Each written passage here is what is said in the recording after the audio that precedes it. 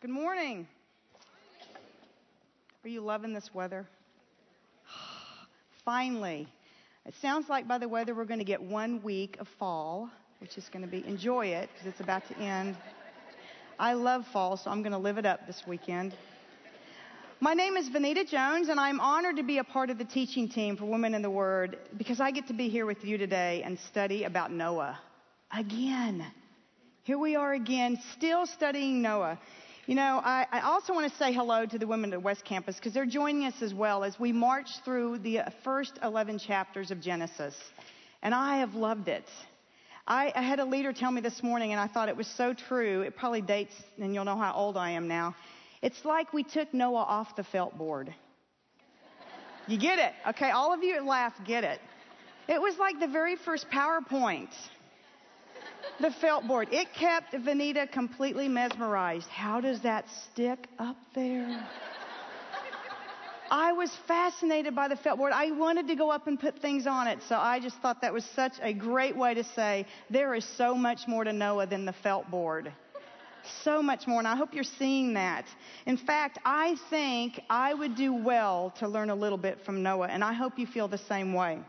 You know, my first clue that the story of Noah's Ark was deeper than I thought was when I realized how many weeks we're actually going to study about him.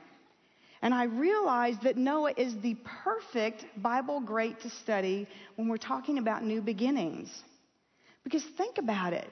Other than Adam and Eve, he and his family, the only ones that were ever all alone on the earth. I mean, and Adam and Eve kind of had a sweet deal. They were created in a perfect, sinless world, not Noah and his family. So they were actually the first ones that had to start all over and redo and repopulate and start over from scratch on the earth. So I think Noah is kind of the poster child for new beginnings. And that's the first thing we should think of when we think of Noah. And to get some idea of where we are this week in the timeline of the flood, I gave you on your outline on the back of your verse sheet is a chronological order of the flood. This cleared up a lot for me. Because anytime I read where they give you in the 6th month, 6th day, the 6th month, on the 12th year, I'm gone. You've lost me after the first verse. That cleared up a lot for me, and I was able to understand how long they'd actually been on there. Last week, Misty led us through chapter 7, where we learned that Noah and his family entered the ark with all those animals, and then God sealed the door, and he opened up the heavens, and the rain started.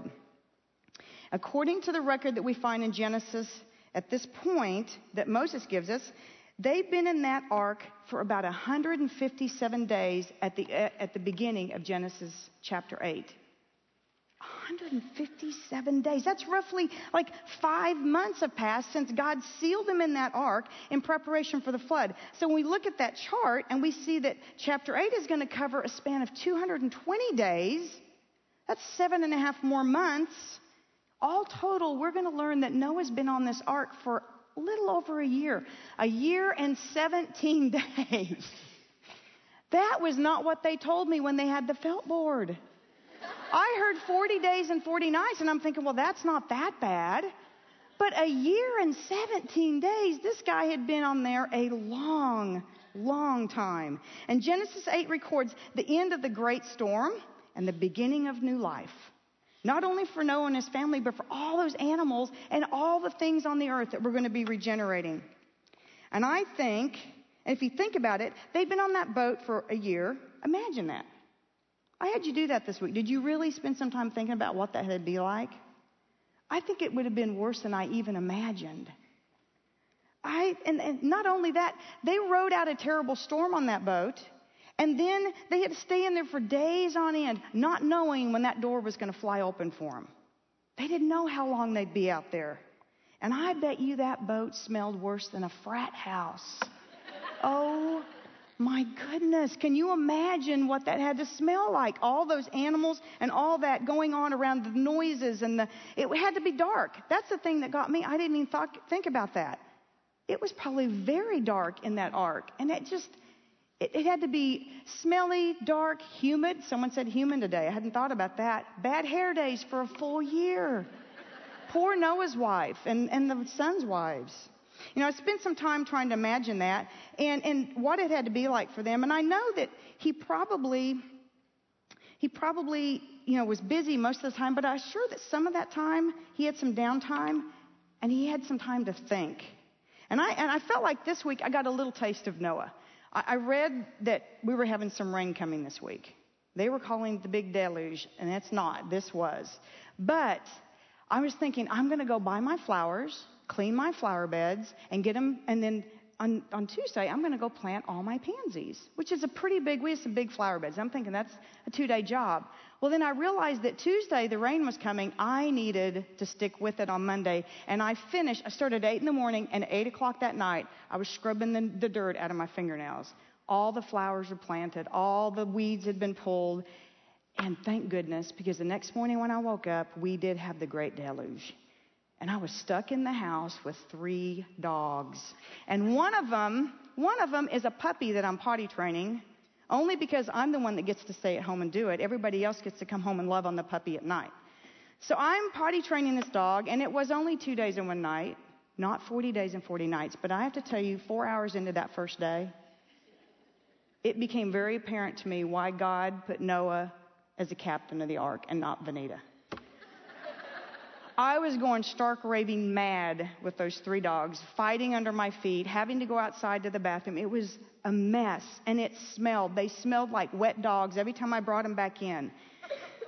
That's just one of the many reasons that God didn't put me in charge of the ark. There are a lot more. We won't go into those. But we read a couple weeks ago that Noah was a righteous and blameless man. And then he walked with God, and he followed all of God's commands without compromise. But guess what? Noah's also human. He's human. And he was in that ark floating for a year. A year.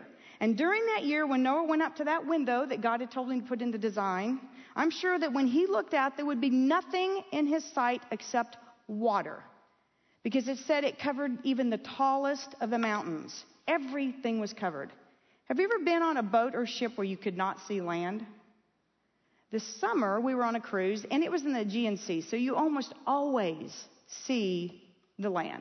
But there were occasions when you'd go to the other side of the ship, when you were close to the land, and you'd look out, and it just looked like the water went on forever until it just met with the sky, and there was nothing out there.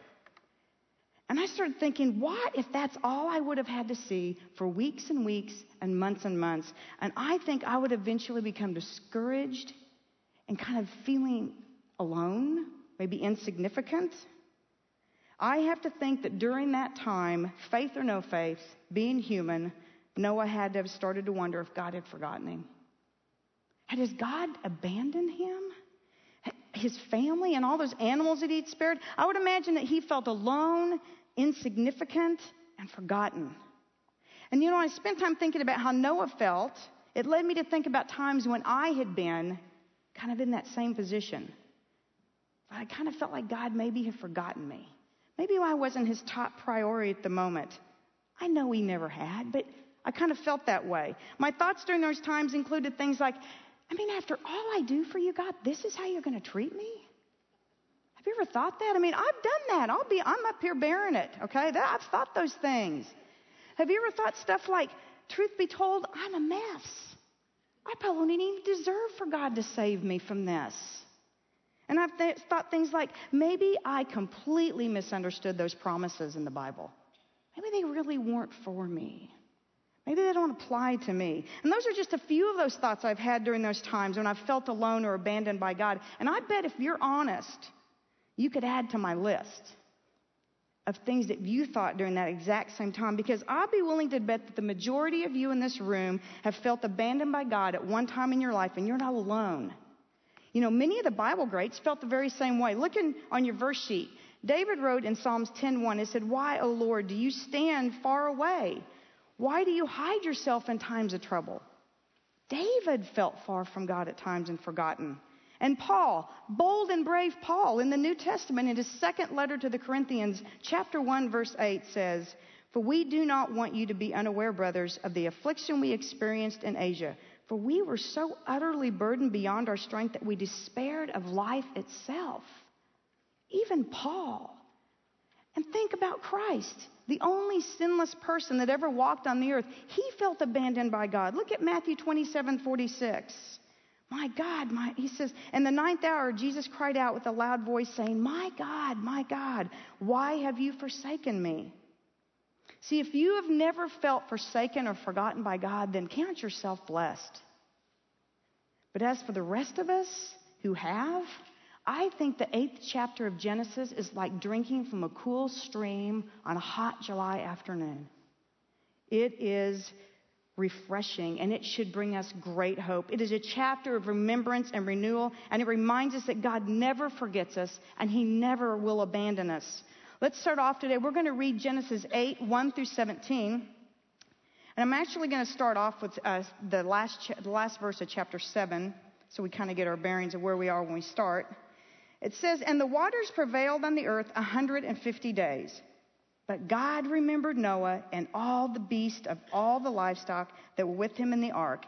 And God made a wind blow over the earth, and the waters subsided. The fountains of the deep and the windows of the heavens were closed, and the rain from the heavens were restrained. And the waters receded from the earth continually. At the end of 150 days, the waters had abated. And in the 7th month, on the 17th day of the month, the ark came to rest on the mountains of Ararat. And the waters continued to abate until the 10th month, and then the 10th month, on the first day of the month, the tops of the mountains were seen. And at the end of 40 days, Noah opened the window of the ark that he had made and sent forth a raven. It went to and fro until the waters were dried up from the earth. Then he sent forth a dove from him to see if the waters had subsided from the face of the ground. But the dove found no place to set her foot, and she returned to him to the ark, for the waters were still on the face of the whole earth. So he put out his hand and took her and brought her into the ark with him. He waited another 7 days. And again he sent forth the dove out of the ark. And the dove came back to him in the evening, and behold, in her mouth was a freshly plucked olive leaf. So Noah knew that the waters had subsided from the earth. Then he waited another 7 days. And he sent forth that dove again, and she did not return to him anymore. In the 601st year, in the 1st month, the 1st day of the month, the waters were dried from the earth. And Noah removed the covering of the ark and looked out, and behold, the face of the ground was dry. In the 2nd month, and on the 27th day of the month, the earth had dried out. And then God said to Noah, go out from the ark, you, your wife, your sons, and your sons' wives with you. Bring out with you every living thing that is with you of all flesh, the birds and the animals, and every creeping thing that creeps on the earth, that they may swarm on the earth and be fruitful and multiply on the earth. See, as Genesis 7 is closing, we see that the great flood actually had happened, and the water had been on the earth for 150 days when Genesis 8 opens up. Now, you almost can see the clouds breaking and the rays of light from the sun coming through as verse 1 starts. It's like a breath of fresh air because it says, but God remembered Noah. Those are some of the most comforting words. Don't you think, but God is one of the most comforting things you can read in the Bible? Because whenever you hear those two words, you know something good's going to follow. Look at your verse sheet. There's a few I'm going to record for you. In 1 Samuel 23:14, Saul is pursuing David. David is living in fear of his life in the wilderness. And he has his own but God moment. He says, and David remained in the strongholds in the wilderness, in the hill country of the wilderness of Ziph. And Saul sought after him every day, but God did not give him into his hands. And in Romans 5:7-8, as Christ followers, we have our own but God moment. One that we can claim. It says in Romans 5:7-8, for one will scarcely die for a righteous person, though perhaps for a good person one would dare even to die. But God shows his love for us. Even while we were still sinners, Christ died for us.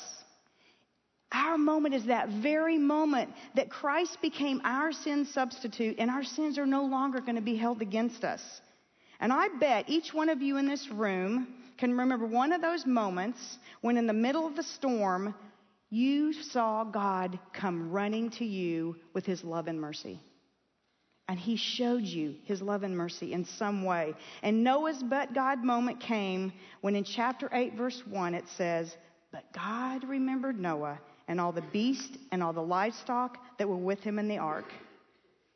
Now, when Moses, the author of Genesis, records that God remembers Noah, he's not implying at all that God had ever forgotten Noah. Because we know God can't forget. He's omniscient. He doesn't forget anything. Moses isn't saying that God sealed up the door, opened up the heavens, started the rain, and then got busy doing something else and went, oh, Noah, he's still on the ark. I got to go get him off of there. It'd be like me. It was kind of like me when my kids were younger. I tried the timeout thing. It didn't work for all of them. But a couple of them, I started out trying it. And my daughter, Riley, if I would put her in the corner, she would, in like 15 seconds, start, Mom, Mommy, can I get out? Constantly, till I finally just said, get out of the corner. It wasn't working. Taylor, on the other hand, my child who is the artsy, musical, some would say ADD, I would say the reason I color my hair is the one that I could put in the corner. And if I didn't set a timer, he would stay there. And I have to admit something. I left him there for almost 45 minutes one time. And he never said a word. I would race back. If I didn't set a timer, I'd race back in there, and he would be sitting there like looking at his fingernail, staring at the ceiling. And then I'd go, okay, Taylor, you can get out. You can get out. God is nothing like that. Thank goodness. Thank goodness he's not like me at all. Because he never forgot Noah. See, when saying that God remembered Noah actually means that God was about to take action for Noah's welfare. He was going to act on behalf of a commitment he had made to Noah way back in the first part of Genesis 6. It implies that there was this previous commitment that was made by God, and he was about to make good on it. Look at Genesis 6, 17 through 19 on your verse sheet. It says, for behold, I will bring a flood of waters upon the earth to destroy all flesh in which the breath of life under heaven. Everything that is on the earth shall die, but I will establish my covenant with you, and you shall come into the ark, you, your sons, your wife, and your sons' wives with you. And of every living thing of all flesh, you shall bring 2 of every sort into the ark to keep them alive with you.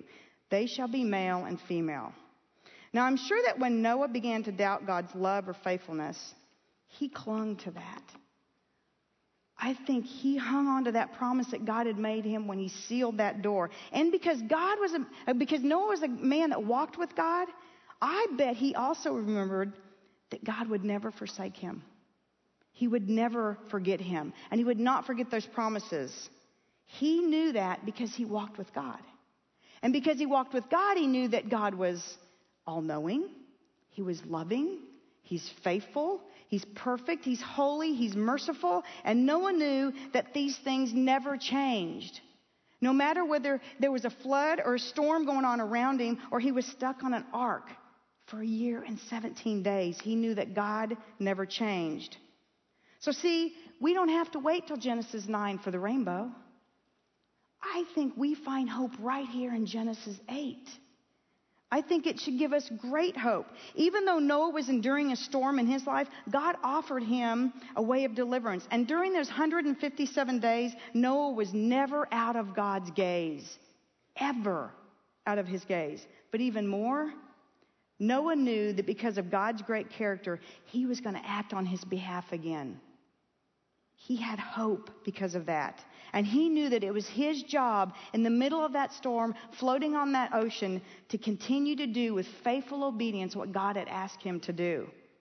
No matter how long that storm went on, and no matter how long he was stuck on that ark. And he had to wait for God to call him out. So how exactly did God remember Noah? Well, I think we see it in verses 1 through 17. He shows us 3 different ways that God remembers Noah. 3 ways that God showed Noah his love and mercy. The first one is God calmed the storm and he dried with the water from the great flood. It's a very obvious one. Verses 1 through 4 tell us that God made a wind to blow over the earth and the waters began to subside. And it sounded kind of vaguely familiar to me when I read back in Genesis 1:2 that said, the earth was without form and void, and the darkness was over the face of the deep, and the Spirit of God was hovering over the face of the waters.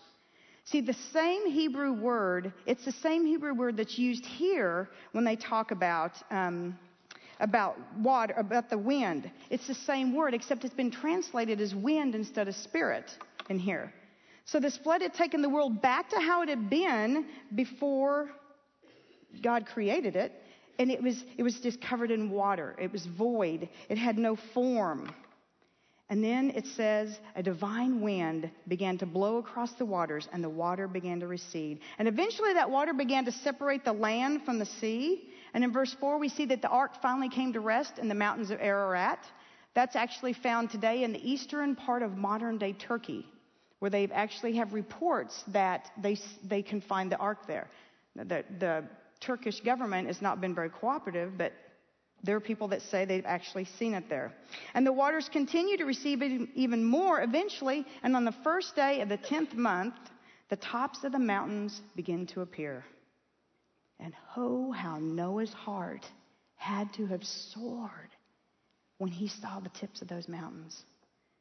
Because that gave him great hope, and he knew without a doubt that God was acting on his behalf, and he was going to deliver him, that God had not left him, he had not forsaken him, and was and had been all along working out his deliverance, even during the storm, even when it probably didn't feel like it. God was still at work, working it all out for his good. And the second way we see that God remembered Noah is in verses 6 through 12. God gave Noah a sign that the earth was improving after the flood.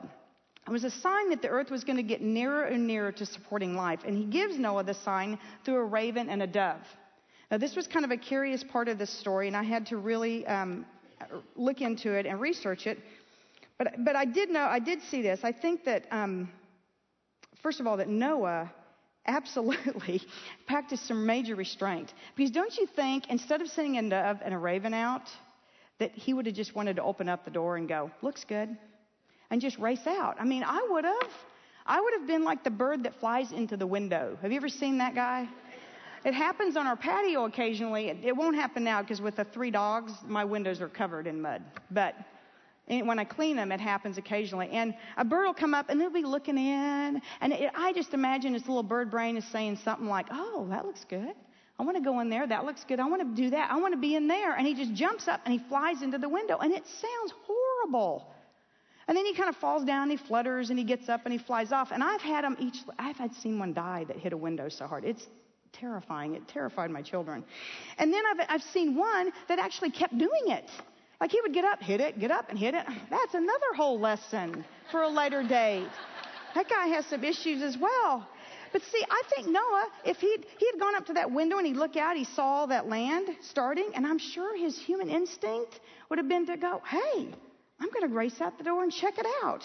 He could have looked out that window and said, that looks good. I see some mountains. I see some land. It looks safe to me. I think I want to go out there. And then he would have thrown up the door, flew out there into a huge mess. And God knew that. God knew that. But again, we don't see Noah doing that. Another reason I'm up here and he was on the ark. He cautiously watches and checks out the situation around him. He was active in his waiting. Noah wanted to see if the ground was dry enough to exit the ark, so he sends out a raven first, and then we see later he sends out this dove. Why a raven and a dove? Well, there was a lot of speculation on it, and some of the spiritual aspects were really, really interesting and really deep. Just a quick overview of what I found on that. Some believe that the raven represents those who want to please the flesh, the unclean animal. It was considered an unclean animal. And I think that raven would look out over the earth, and it would see so many things that would bring it pleasure, and it would set out to get it no matter the cost. It would just fly out there and get what it wanted. The dove, on the other hand, represents the clean animal, and it was the one that wanted to please God. And I would say that it would fly out there, and it saw all the same stuff the raven saw. It knew that some of this was pleasurable to it. But also, because the dove represents the one that lives close and pleasing God, that just because it looked good, it knew it may not be good. It may not be God's best for me, and I need to see how this lines up with God's word. It knew that just because something looked good and pleasurable, it may not actually be what God wanted for them. And so it was willing to wait for God and receive his blessings instead of blindly chasing things out in the world without any protection. Now, that's my take on it for what it's worth. Now, what did they do? First of all, he sent out the raven. Remember, the unclean animal that desired, basically, ravens ate rotting flesh. And I'm sure when it looked out at this world that had just been destroyed in the flood, it saw a buffet of yummy goodness. because there had to be rotting flesh everywhere. Everywhere you looked, there had to be rotting flesh. It would have been so abundant, it would have looked like a feast to that raven. But it wouldn't have been God's best. Then we see Noah send the dove out, the clean animal. And the first time he sends it out, it quickly returns. Because I think it went out, it saw the same earth, all the same things out there, all the same rotting flesh that the raven saw. But the dove knew that was not what God wanted for it. It was not God's best for it. So what did it do? It returned to the ark. And it waited with Noah. And they waited 7 more days. And then the second time Noah sent the dove out, it returned with an olive branch in its beak. See, I think that was a sign to Noah that the waters were beginning to recede. Things were starting to grow. That had to be a very positive sign for Noah. But not yet. He wasn't going to leave. He continued to wait 7 more days. And he sends that dove out again, and guess what? It doesn't return. And Noah knew then that that was a sign from God that the waters had dried up enough for that dove to build a nest and to find food. And so he knew things were getting better on the earth. But what did he do? He continued to wait. He waited. And he waited 70 more days. Did that blow you away? I had to read that again. 70 more days. That dove is out there. It's probably already had babies. I mean, he waited 70 more days to go out of the ark, which was astounding to me. And then we see in verses 15, 16, and 17, we see the third way that God remembered Noah. He remembered Noah when he spoke to Noah and he told him to leave the ark. That's what Noah had been waiting for right there. The last recorded time that God spoke to Noah was over a year before that in Genesis 7:1, when God said to Noah, "Go into the ark, you and your household, for I have seen that you are righteous before me in this generation." Noah and his family must have yearned to get off that ark, but they waited and waited for God's word to direct them. And at last God spoke, and Noah knew that God hadn't forgotten him, but rather he had remembered him. And we can know that during the storms in our lives, we can be sure that God remembers us. He will never leave us nor forsake us. And I think Genesis 8 is our proof of that very thing. It should give us great hope. Let's continue on. I want to read verses 18 through 20. So Noah went out, and his sons and his wife and his sons' wives with him. Every beast, every creeping thing, and every bird, everything that moves on the earth went out by families from the ark. Then Noah built an altar to the Lord and took some of every clean animal and some of every clean bird and offered burnt offerings on the altar. Okay. Now we see Noah doing what? Now Noah is remembering God. God had remembered Noah. Now Noah remembers God. In verse 18, we see that Noah remembered God by responding in the typical Noah fashion with complete obedience. There was no long-winded, well, it's time to get off the ark. He just got off the ark. It says, so Noah went out. After 1 year and 17 days, he just went out. And that didn't surprise me one bit, that he just went out. Because we see him time and time again obeying God. God speaks and directs Noah. Noah listens and he obeys. He had waited on the command to go into the ark, and he had waited on the command to come out of the ark. And, just like Noah, we should acknowledge God in all our ways, just like him. Look at Proverbs 3:6. It tells us this very thing. It says, in all your ways acknowledge him, and he will make straight your paths. Noah definitely knew this. He waited on him for every step. We are under God's protection when we submit our ways to him and we follow his direction like Noah. And as Noah steps off the ark, the first thing on his mind wasn't going out to find a place to live, finding food, or planning some big party to celebrate their deliverance. The first thing he did was build an altar and offer sacrifices to God as an act of worship. He was so grateful to God for delivering his family that the first thing he did was lead his family in a time of worship. And that tells me that Noah led his family by example. He didn't just talk the talk, he walked the walk. And it says he offered a burnt offering to God. See, that burnt offering symbolized his commitment to God. Because in the Old Testament days, when you sacrificed a burnt offering, you gave the entire animal a bird. You kept none of it back for yourself for food. You gave all of it to God. Everything. So a burnt offering symbolized a total dedication to the Lord. Look at Leviticus 1:9b on your verse sheet. And the priest shall burn all of it on the altar as a burnt offering, a food offering with a pleasing aroma to the Lord. Noah's burnt offering showed God that he was serious about living a life of worship, a life that would glorify and honor God. And like Noah, we have remembered God when our lives honor and glorify God. That's how we worship God, with how we live our lives.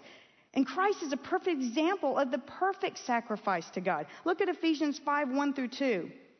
Therefore, be imitators of God as beloved children, and walk in love as Christ loved us and gave himself up for us, fragrant offering and a sacrifice to God. He's the perfect example of sacrifice. He gave everything. He gave his life for us. I want to finish up. Let's read the last two verses of Genesis 8. Starting at verse 21, it says, And then the Lord smelled the pleasing aroma, and the Lord said in his heart, I will never again curse the ground because of man, for the intentions of man's heart is evil from his youth. Neither will I ever again strike down every living creature as I have done. While the earth remains, seed time and harvest, cold and heat, summer and winter, day and night shall not cease. I'm so sorry. You know, Noah's offering was a sweet aroma to the Lord. I just imagine it brought a smile from ear to ear for God. That's the first thing he did after being delivered. And God responded to this with the promise of renewal on the earth. He promised three things to Noah, and through Noah, the rest of mankind. The first thing he promised is that he would never again curse the ground because of man's sin. This was kind of confusing to me a little bit because of the original curse we read about in Genesis 3:17. But the Hebrew word used for cursed is different than the one used in the original text, in Genesis 3:17, when the ground was originally cursed because of the sin of Adam and Eve. So we know that this curse doesn't refer to that other curse. Look at what it says in Genesis 3:17. And to Adam he said, Because you have listened to the voice of your wife and have eaten of the tree of which I commanded you, you shall not eat of it. Cursed is the ground because of you. In pain you shall eat of it all the days of your life. See, it's believed that this promise in Genesis 8 had little to do with the original curse of the fall of man, but rather it meant that the ground would never again experience cursing by water like it had with the great flood. And then the second thing he promises is that there would never be another universal flood. See, God knew that the flood had wiped out the transgressors, but it hadn't changed the hearts of man. The heart of man had never changed. It was still sinful. So God was speaking these words of promise and renewal to Noah in response to the sacrifice. And that sacrifice that Noah gave was a picture of the sacrifice that Christ was going to give for the hearts of man. And that sacrifice was going to change the hearts of man. And so he knew that on the basis of atonement that would be accomplished by Jesus on the cross, God would say a price had been paid. And I don't have to send another flood to take care of the sin because I'm going to deal with it through my son. And he knew that through Christ's redemptive work on the cross, justice would be met. His laws were going to be upheld, and he would show his grace and his love to all of mankind. He had a plan for mankind's salvation, and it wasn't going to be through another flood where it would wipe out only the transgressors. It was going to be one that gave salvation through his son, Jesus Christ, and it was going to change the hearts of man. And that's the same offer he makes to all of us today, to all of mankind today. Now, that doesn't mean that God doesn't judge sin and that there won't be some future judgment of sin, but it means that he won't judge again by using water. And the third thing is that there would never be another interruption of the seasons. See, during the year that Noah was on the ark, they were on, now we learned today, a year. So you think about it. While they were on there and there was all this water, there would have been no summer, spring, winter, or fall. So there was an interruption of the seasons while they were on the ark. I even read stuff, and there's so much information on this. Science stuff is really deep. But the one thing that fascinated me is they said that the flood was so extreme, it tilted the earth on its axis, and that it caused all these changes in the world after the flood. And those changes are really interesting and really deep. But if you're really into that, look into it. It's very, very interesting. But God was promising that He would never allow that interruption in seasons to happen again. He would ensure that God's creation would operate efficiently and orderly with its seasons. And so we know that as the sun goes down and we go to bed, and then we wake up in the morning with the sun in our eyes, and we pull another month off the calendar, we can be reminded of the order of God's creation that He set in motion way back in this chapter right here. In chapter 8:22. It applies to us. And I know we're prone to forget. We're prone to take it all for granted. It's a sunrise. Oh, it's a sunset. The lunar cycles, seasons, the changing of the leaves, all of it. We can be assured that season after season, God's orderly creation reminds us that God is in control. And that God keeps His promises. Oh, how He loves us. He loves us more than we can even imagine. You know, I think we saw this week that there are 2 more reasons that Noah found favor in God's eyes. We learned before that he, in addition to walking with God, Noah also worked with uncompromising obedience. But I think we learned this week that Noah waits on God. And he allows God to direct all his steps. And then we saw Noah with a grateful heart worship God. And he committed himself to living a life in such a way that it was going to be a sweet aroma to his heavenly Father. And I think we would all do well to learn a little bit from Noah. Please pray with me. Precious Father, we love you and we love your word. Father, we thank you that your word never comes to us void, that it just fills us and it teaches us and it directs us. Lord, I pray that you would make us women that wait on you. Women that want to follow your direction and not take control of everything, Lord, that lets you control it, and that we would be active in our waiting, Lord, that we would follow every command you give us. Lord, I pray that as we go out, that these words would change our lives. They would change our hearts. Lord, we love you. In Christ's name I pray this. Amen.